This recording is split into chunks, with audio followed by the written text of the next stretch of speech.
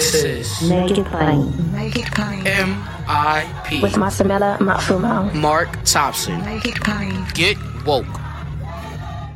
Just coming off of Netroots just a couple of weeks ago. Happy to have back with us for another edition of Thursday Coast. We did Thursday Coast live from Netroots in Chicago. That was fun. It was I wish fun. we could always do it live. Yeah, that was a lot of fun. And got a chance to see a lot of people. Marcos of Daily Coast, the founder and publisher, and the founder of Civics with a Q, and the host of the podcast, The Brief. So Netroots was a success this year. I think we would agree. Yeah, it was one of the largest by people attendees. It was the largest by paid attendees, which is surprising given, we're still sort of, I guess we're pretty much out of the post-COVID phase. People are starting to feel more comfortable going out and about, and maybe there's some energy there. People want to get out and about. So yeah, there's a lot of energy there. Chicago, I think, is a lot more accessible. It's a very accessible city for people around the country to fly to. It's very central. And I think next year in Baltimore, right on the Acela line, I think that's going to be huge. I think next year's is going to be next level. So I'm excited. I'm excited for it. I'm excited with the people that I got to meet and the energy we felt and the optimism for next year's presidential and Senate and House elections and state level elections. I think we have an incredible bench. I'm so excited about our young Democrats in the House, and so yeah, I'm looking forward to keep doing that work and keep growing this movement, because as I said I spoke in a keynote, and I always keep coming back to this, and I did the same thing last year, Marcus. We need to sort of remember how far we've come in 20 years. I find that energizing, because if you sort of get caught in a moment, you mean, Joe Manchin, Kirsten Sinema, what pains in the butt, why is Dick Durbin doing blue slips, and why do we still have a filibuster? Like, it's easy to get caught in a moment and think everything is crap, but then you sort of step back and you look how far we've come, and it proves that the work that we're doing, Mark, it matters. And none of the gains we have made in the last 20 years happened by accident. None of them happened just by default. Every single gain that we've had is because we worked as a movement to make those gains happen. And so I'm not just excited about how far we've come, I'm excited where we're going to be in 20 years from now. And so I like to look long distance, and sometimes people don't like to look long distance, but it helps when you go back 20 years and go, okay, yeah, 20 years doesn't seem that long ago. And yeah, we've come a long way in 20 years. No question about it. You mentioned Joe Manchin. Let me start there.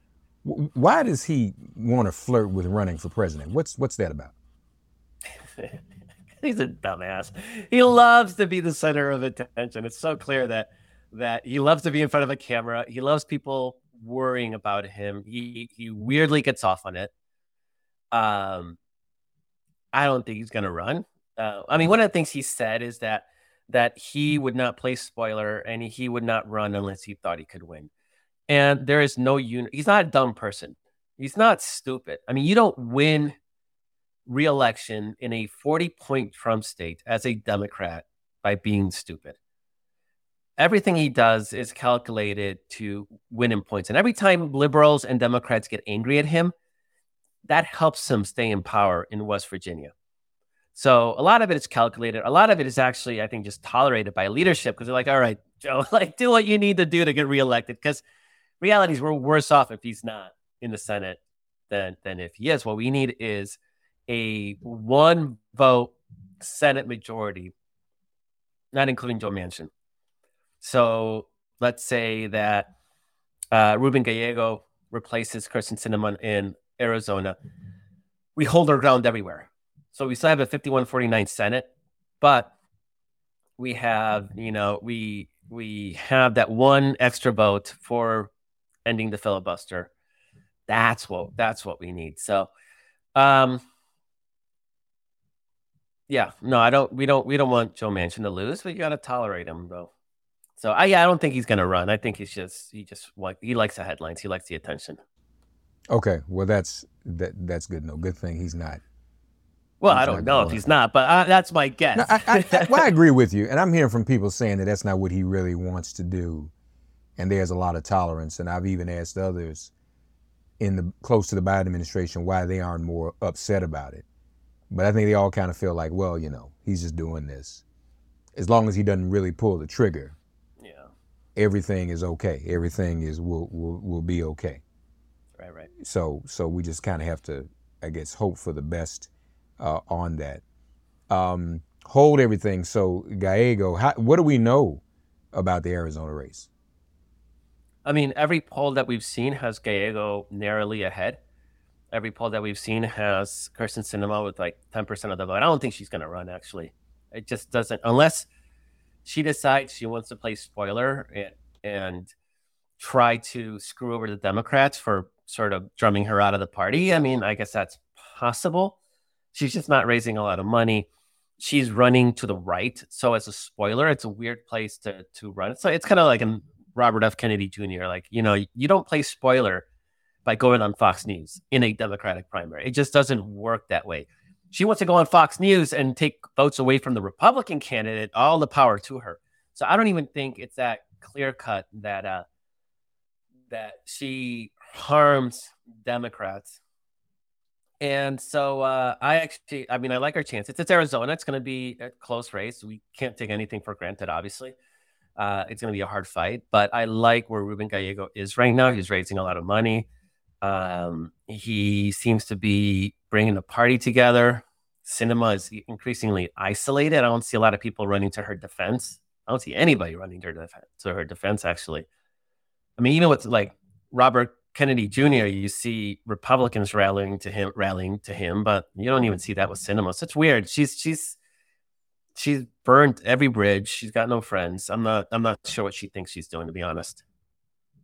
I even wonder some days if she really wants to do this anymore. It's weird. She likes to be a troll. I mean, I think that much is clear at this point, but I don't know that anybody's being trolled anymore. I mean, that's the problem. Joe Manchin knows how to troll. Like it benefits him in the state where being a troll against Democrats is actually a plus. I don't know what Sinema thought she was doing and who she thought she was appealing to. And I guess at some point she thought she was going to be a John McCain maverick. But John McCain was a Republican. He was a real Republican. And his maverickness was a fraction. And he talked crap about his party. He when he voted against eliminating the Affordable Care Act, it was a vote of conscience. It wasn't him being, I'm going to troll Republicans. Like, he actually believed that given his own health issues, he wasn't able to join his party. I'm willing to give Joe Manchin votes like that, given his state, right? But Sinema, none of what she does makes political sense. And she thinks that just by being an a-hole, that's what being a maverick was. But John McCain wasn't an a-hole. He was not. He was actually beloved by people because he stood for something. And even if you disagreed with what he stood for, it was genuine. And nothing about Sinema is real. And that's her problem. That's why she's sort of lonely and isolated, because nobody likes her, nobody trusts her. And all the fancy outfits, she's walking around in pink, thinking she's Barbie. Nobody cares. Like, she's just tiresome and boring and yesterday's news. And people seem to have been moved on. And Gallego is the future of that Arizona Democratic Party. Now, you mentioned holding what we have. Is everybody else pretty safe? No, not at all. We have to defend. I think Tammy Baldwin in Wisconsin's actually looking pretty good, just because no Republican wants to run. Like, they can't get anybody to run against her. So it's going to be a tight race, but it's all their high-profile potential candidates have passed on their race. But we're going to have a tough race in Ohio. Sherrod Brown is a legitimately liberal in a 8-point Republican state in a presidential year. And Sherrod Brown has some magic sauce that, he gets reelected in Ohio in a tough state, but presidential year is going to make it tougher. He's got advantages, right? He can run on abortion. Right now, the abortion issue, because Republicans are trying to eliminate it via ballot initiative, they're realizing they're going to lose. So they're trying to eliminate the ballot initiative process, not eliminate, make it a lot harder. You need 60% of the vote to pass anything. which is almost impossible. But that effort is failing by a lot. I mean, last poll I saw was like 30% approved, supported, like 58% were against it. So abortion is going to be a very powerful issue in Ohio next year for Sherrod Brown. He's gonna ride that issue hard, and for good reason, because Republicans are trying to eliminate abortion at the national level. Then you have Joe Manchin, obviously, and he's going up against the governor, who happens to be a former Democrat, which is there's some hope that maybe in the primary he doesn't make it through, some MAGA person, but that's going to be a tough race. And then you got Montana. That's going to be a tough race. That's a 10-point Trump state, and John Tester is running for re-election again. The abortion issue is playing really well for Democrats in Montana. He's going to ride that very hard. And then there's definitely big signs on just trends-wise, demographics-wise, that a lot of the college towns, Montana has several large college towns, are performing really well and have a lot of potential to sort of save John Tester's hide in that election. So basically, we have to survive Montana, Ohio, West Virginia, and maybe Wisconsin. And we really don't have any real pickup opportunities. Our two best pickup opportunities are Texas and Florida. And Ted Cruz is hugely unpopular. So there's maybe an outside chance that can be competitive. Ted Cruz only won by 2 points last time he ran for re-election 6 years ago against Beto O'Rourke. I mean, there's maybe an outside chance that something there happens. Florida, Rick Scott is not particularly beloved, but Florida's Florida. If we win those two states, it's because we've absolutely crushed it everywhere else. So I don't see those as, those are not the states that will save the Democratic majority. Those would be the states that in a Democratic blue wave would expand, because we've already held Wisconsin, Montana, West Virginia, and Ohio. So it's tough. The Senate is tough. It's savable, but it's tough. The House is a different question. The House, I think we're gonna win. We're gonna win handily. There's 18 Biden districts, and they're gonna revert. Not only that, but there is the redistricting that is happening in Alabama, in Louisiana, and Alabama's. They're trying to cheat. They're trying to ignore the Supreme Court. We're going to get an extra black majority district in Alabama. We're going to get an extra one in Louisiana. The Wisconsin Supreme Court is going to draw new lines in Wisconsin, hopefully in time for the next election. The New York legislature is going to draw new lines. So just by drawing new lines, I mean, we may be picking up, good 4 to 5 seats right there. That's the Republican majority. Now you have 18 Biden districts, and some of them are heavily Biden districts. And we just had low turnout in Southern California and New York because there wasn't anything of real value on the ballot. Neither state was worried about losing the right to abortion, right? So a lot of the issues that played in battleground states did not play in the two biggest Democratic states. They're going to turn out next year, and so right there, that's probably worth another five seats right there. And then there's just Democratic, seats Republican held seats that they won by a sliver that are Biden districts all across the country. So I could see us ending with a 10, 15 seat majority at the end of once all the votes are counted. So I'm feeling really good about the House. Just the map, it looks really good. The trends look really good. The Senate Senate's tough. So what happens if Trump stays on the ballot, or if he doesn't? In other words, is it better for Republicans? Are more people going to come out? And we've discussed this question before, whether or not his presence brings more of those voters out that otherwise wouldn't come out. What do we know? Hence, more vote if he's on the ballot, less vote if he's not? Or are there some signs that there are just enough of them, a sliver of them, that are sick of him too? Do we know anything about that? We know that Trump brings out people that do not vote otherwise. We do know that. These are disaffected rural whites who are nihilists, And so they don't believe in any politicians, but they believe in Donald Trump, the individual. And that's a good non-college educated. Yeah. And this is a good 10 to 20% of the electorate. Empathetic to felons. Go ahead. So these, yeah, exactly.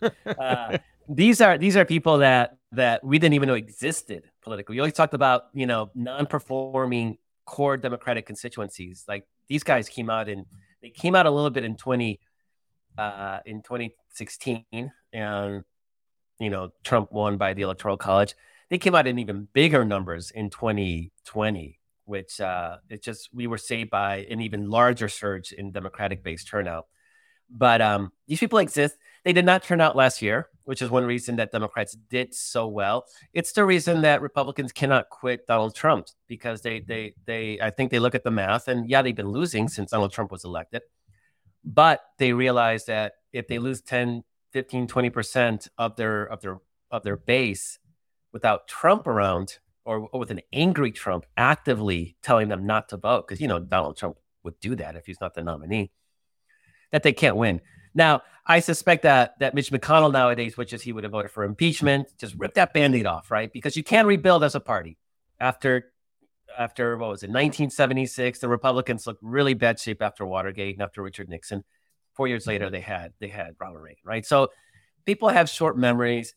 Things happen, and once a party is in power for too long, or long enough, and there's a very real chance that the Democrats may have a real long streak here, because Democrats are, Republicans are looking poor. So yeah, you rip off that Band-Aid. You have a bunch of pissed off Trump supporters. They quit politics, but they can more than be offset by growing suburban college-educated voters, right? Make it play for them. But instead, they're really banking on these rural voters, evangelical voters. It's a shrinking number. Gun owners. There are more guns, but they're concentrated in fewer and fewer people. That's a shrinking demographic.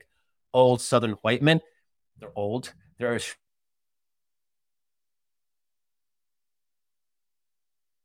that is actually shrinking by the year, as opposed to growth demographics. And so what they're trying to do is they're trying to make it harder for college students to vote, make it harder for Black and brown voters in urban areas to vote. Like, they're doing what they can't prevent growth liberal constituencies from voting.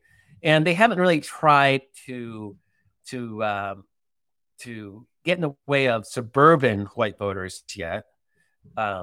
I wouldn't doubt that they may at some point try to do that, because they're not going to try to compete. But right now, it's still enough of a swing demographic. And you still have those suburban white men that are voting Republican.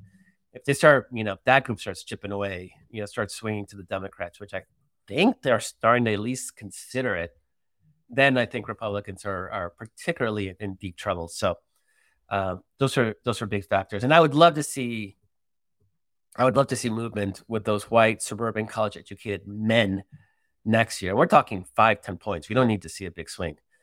The other piece, and this is I don't know if you ever talked to Simon Rosenberg. He would be a great person for you to talk to. He used to be the head of the New Democrat Network, which was sort of a centrist New Democrat, Bill Clintonian think tank. And he's evolved so far beyond that. And he was one of the few people last year, along with us at Daily Kos, that were saying Democrats are going to win. And he built a big Twitter following around it. And now he has a Substack. And so he's got what he's calling the 55% project, right? Which is just, if you increase voter turnout with young voters, with Black voters, with Latinos, with single women, just by 2-3 points, you can go from Democrats winning 52% of the national vote to 55%. You're talking a 3-point shift, right? That 3-point shift means you're barely winning by the margins to a 55-45 Democratic majority, which makes it incredibly difficult for Republicans to win the presidency, and actually starts moving states like North Carolina and down ballot seats, the Senate seats, Florida, Texas, starts moving them closer in our direction, and accelerates the transition of states like South Carolina, Mississippi to contested status. So it doesn't seem that ambitious to go 3 points with these groups, but you do that, and that 55-45% Democratic majority is actually real. So it's fun to hear him. He's done the math. It's actually kind of fascinating. And so, yeah, I would recommend you talk to him. But why did I bring up Simon Rosenberg? I don't know, maybe, just the idea that we have these sort of demographics that are growing, and Republicans are not trying to compete anymore. They're trying to subvert their ability to vote. So, yeah, that's where we are today. And if I was a Republican, I would rip that Band-Aid off, boot Donald Trump from the party. Understand you're going to lose 2-3 elections in a row, but then you can rebuild something that is more broadly accepted. And that would be like just a low taxes, anti-crime party. And I think it would do really well. Well, but as you mentioned, Watergate was a setback. Then they came back with Ronald Reagan sooner than they should have. But let's face it, a lot of the people who were involved in Watergate still came back and kept trying to justify it and write it and do it better the next time. Remember, Nixon never admitted it was a crime. He just says it was a botched operation. And so, let's get it right the next time. So you had Watergate alums in the Reagan administration, in the Bush 1 administration, in the Bush 2 administration, and now obviously around Trump. So there's just a culture. There's never been anybody to emphatically state, we want to root this culture. There's another website you and I know, crooksandliars.com. We want to root the crooks and liars out of this process. It never happened. Now, but we also know really the only real reason that Reagan came to being was because of the economy. The economy was in very bad shape, and they took advantage of that. Okay. What are your thoughts? And this is a sort of a civics with a Q question as well, because I'm looking at some of the polls, and people aren't real enthusiastic about the economy on civics. But yet the White House is touting Bidenomics, continued job growth, fully restored employment since COVID. So what's the deal? Is the economy okay? Is that enough? Will that help? I mean, the economy is probably the best economy that we've seen in generations. I mean, not only is unemployment at essentially functionally almost zero, 3% to 60-year low, but inflation is under control, and it's the lowest inflation rate in the industrialized world. I mean, we're not seeing these kind of numbers in Europe or Asia. So it's very little for Republicans to really grasp on. So they're going to still talk about gas prices are too high, and they're going to ride that horse because why not? Now, polling's never going to show that people really think the economy is well, because any Republican answering the poll is going to absolutely answer no, just for partisan reasons, their own personal situation. So there's been polling done. I think Navigator does this, where they ignore the partisan components, and they say, is your financial situation better or worse off the last X number of years? And if you ask it absent of the partisan envelope, framework, you get like 70-80% of people say that they're better off individually. They're better off. And it is in Biden and the Democrats' interest to really hammer this idea of Bidenomics, because all the indicators look freaking fantastic. All the economists thought that we were gonna go into recession because of the inflation issue. And how could you lower inflation if you had such high growth job numbers? The more people have money, the more they spend. That drives inflation by economic theory. But somehow that's not happening. Inflation is down. Employment remains at record highs. Unemployment at record lows. And stock market's doing great. So anybody that's got investments are going to look at those and be pretty pleased. So it's a question of selling it and trying to counter that conservative narrative that's going to be all dominant, right? Because Fox News is going to be going on and on and on about the bad economy, ignoring the actual numbers. And there are going to be enough people that are going to do so for partisan reasons. And a lot of people don't pay attention or peripherally do so. And they may be personally making a lot more money because their job makes more money, but they pay a little bit more on gas. And so that gets them angry. So that's going to be the challenge, I think, is taking credit for that economy and really, really selling it. And, Democrats are terrible at selling at selling their own policies and successes.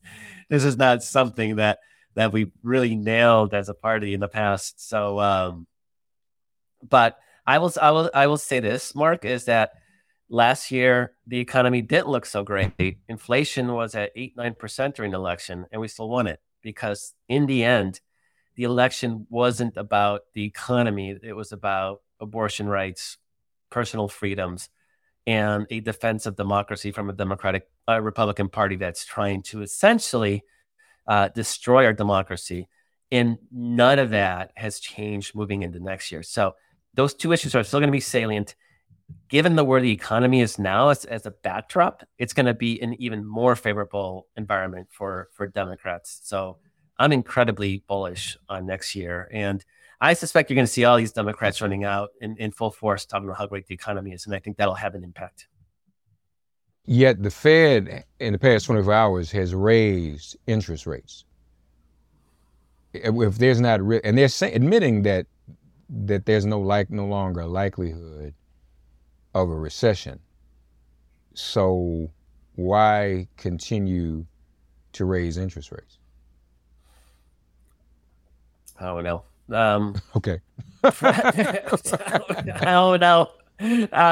Given where the inflation rate is, it seems this is probably the last time they're doing so, and we may start seeing some easing, or maybe even holding the ground for a while, because there's really no reason at this point. The economy does not seem overheated, and any inflationary pressure is down. There is, you may know this, but there is a Wall Street bias against full employment. Companies don't like it because it makes the cost of labor higher. If there are fewer people looking for work, you got to pay more for those employees, which may put pressure on corporate profits. But we're not seeing that yet. Corporate profits are doing freaking fantastic, and because they're all gouging, that's where all the inflation is gouging from corporate America. So yeah, you're not seeing the things that Econ 101 says that we should be seeing it. And I don't have an answer as to why. I'm not steeped well enough in economic matters to really understand how Biden, how does his entire economy has bucked those trends. But yeah, inflation's coming down, and I think a lot of it is that a lot of that inflation was corporate fueled, and it was artificial, and so. A big part of that was used car prices. And finally, people are like, you know what? We're not going to pay these prices. They stopped buying. And lo and behold, used car prices are plummeting. They're down almost 15-20% from their highs. And so that has an impact on inflation because you're not paying as much for cars anymore. And those are the sort, this is, maybe that is Econ 101. You raise the prices too high and people will stop buying them. But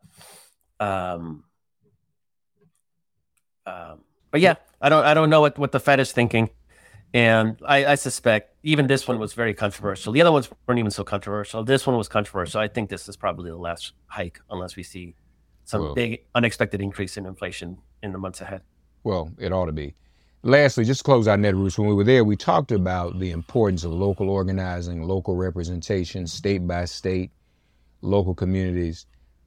Any more insight on what you saw at Netroots, and just when we talked about it, you were very excited about that local presence and the state by state presence. Any new information? You still feel good about that?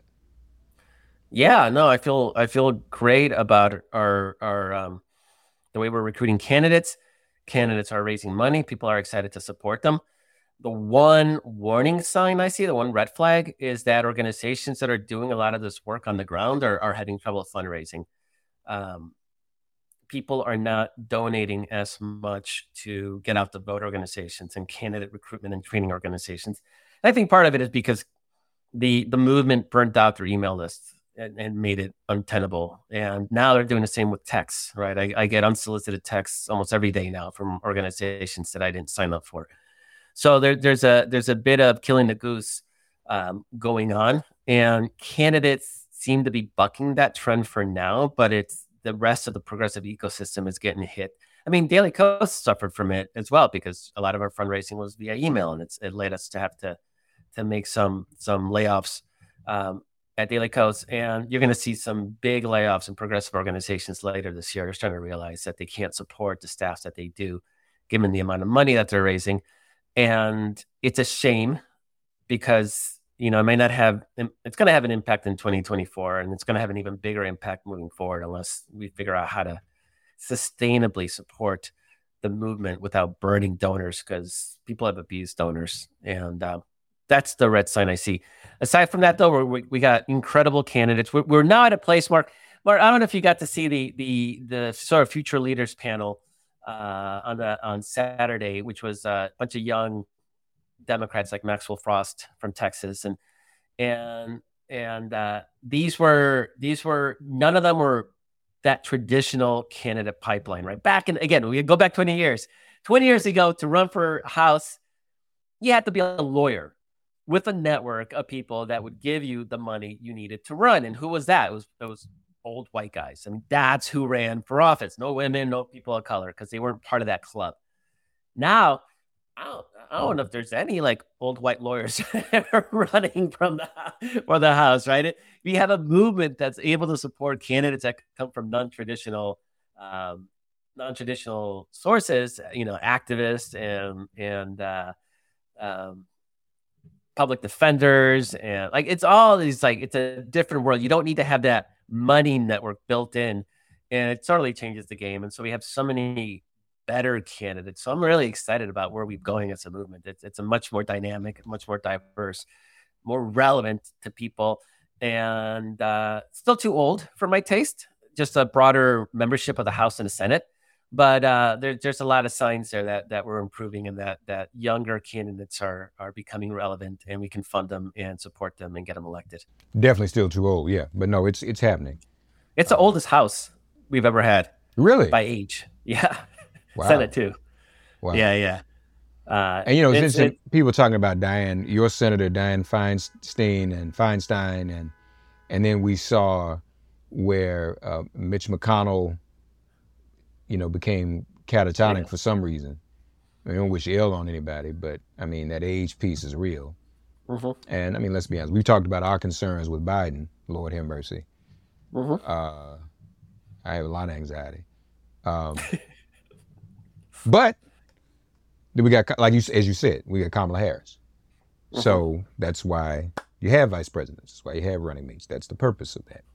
Yeah. But the oldest, I guess so. These are some pretty old people. So people don't leave. That's sort of the problem. People like Feinstein. There needs to be. That's why I have so much respect for Nancy Pelosi, who didn't just retire, but she orchestrated this leadership transition to a young, dynamic, new Democratic leader in Hakeem Jeffries. Right? You can do it. It's possible, particularly since the second in command, what's his face from Maryland, Pelosi's old lieutenant, Steny Hoyer. Yeah, he didn't want to go anywhere, and he's still in that leader. He didn't step his part down, right? So yeah, you still got these old white men who still don't want to step aside for a new, younger generation. So it's still a thing, but she got everybody else that was older, old generation, to step aside for this new generation of leaders. And whatever, okay, Steny Hoyer, you can stay in the mix, but hopefully everybody ignores him. Or maybe he brings something to the table. Maybe he brings some institutional knowledge that's helpful. But we do need to see more of that leadership transition, not just in the House and Senate, but I'm talking, all across the country, state legislatures and whatnot. Is people realizing that they've had their moment, and that it's okay to sort of step aside and to mentor a new generation of leaders that is more in tune and in line with the American public, if we want a party that represents America and not just what America looked like 50 years ago. We could use some of that in some of our political organizations, grassroots organizations. It's happening there. It's happening more than anywhere else, I got to say. That's true. Civil rights organizations, all of the above. So yes. By the way, we were talking about something just before we go, and I wanted to refresh myself on the topic. We were talking about the Fed. So I go on my tabs on my browser on Chrome to go to Twitter, and I can't find it because Twitter is now X. Oh God. It's just a new. That's a little sidebar, y'all. Just a nuisance. If you haven't experienced it yet, you will. It's like X is now X. What is that? So anyway, It's Musk being an idiot. I mean, it's a masterclass in how to piss away $44 billion. I mean, he's managed it. And you've got apparently Zuckerberg has a trademark or a patent on X. Yeah, there's trademarks. Microsoft has them too. No, you got to think. Trademarks are very specific in their use, and you have to use them to maintain them. So if Microsoft has a 15-year-old trademark on the use of X for social media, which they do, but they haven't. There's no Microsoft X social media. There's no app. Right. So then it doesn't apply. Then like you surrender it. So it's not as simple as people make it out to be. Now, what it does mean is that some of these trademark holders may decide to sue Musk just to sue him because they're all petty a-holes. All Zuckerberg, all of them, right? They're all terrible people.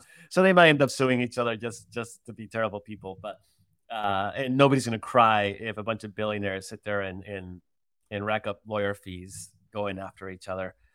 That's not Musk's problem, though. Musk's problem is that the only thing he had there was Twitter's brand. He's systematically been working to destroy it, and now he just literally threw it away for a brand that looks like a porn site.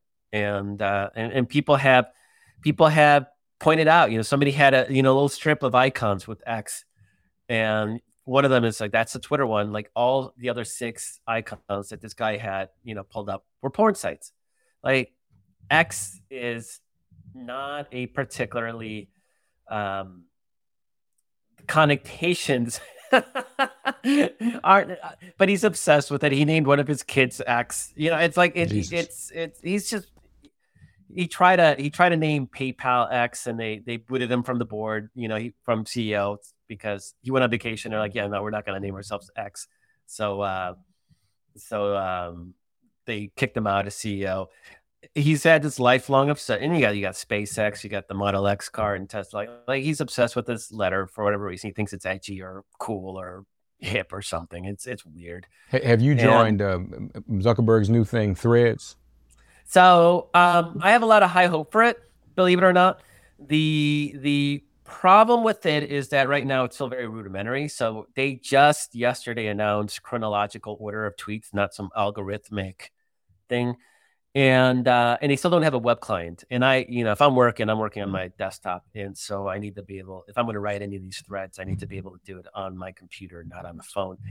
That said, what's exciting about Threads is that it's going to be based on its or it's going to live on this platform called ActivityPub. Now, ActivityPub is a web standard. It is what Mastodon is built on, and some of the other new Twitter clones are built on.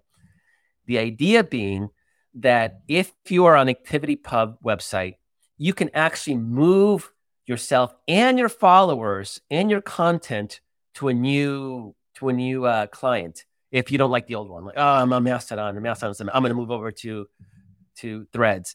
Threads is not working because Facebook is terrible with privacy. I'll move on to this other new thing. And so platforms will compete, not because right now we have what's called a network effect, right? People don't want to leave Twitter. I have 180,000 followers on Twitter. I've essentially stopped using it just because I can't deal with the Elon Musk stuff. 180,000 followers, though, is a very valuable group of people that I could be talking to and promoting Daily Kos and promoting my politics. And right now it's lost. It's a lost asset because it's stuck on Twitter. So I either have to stay on Twitter or I have to go somewhere else and start new. If Twitter was on ActivityPub, I could just literally move 180,000, my followers, all of them, to Threads or whatever, right? So the reason I think Threads it's got a lot of power is because if you're like an AOC, she's got 8.5 million followers on Instagram. She's got a built-in audience on day one on Threads. If she goes to Blue Sky, you got to start from scratch. If she goes to Mastodon, you got to start from scratch. But you can go to Instagram, to Threads, have 8.5 million followers, and then one day decide, like, you know what, screw Meta, I'm going to move my 8.5 million followers to Mastodon. And so that's the promise to Threads. In fact, it's so cool and it's so promising that we're looking at maybe seeing if we can move Daily Kos to it as well, because right now we have this web walled garden. to participate on Daily Kos, you have to sign up at Daily Kos and create an account. And you can't share that material easily in other platforms.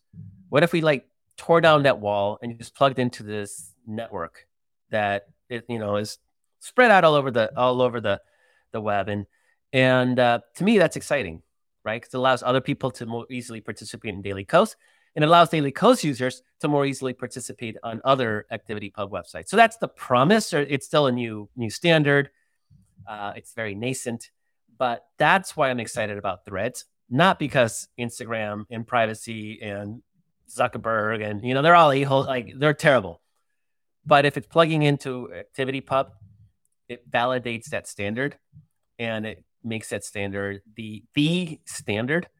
I think the whole social media sphere is dramatically reshaped at that point.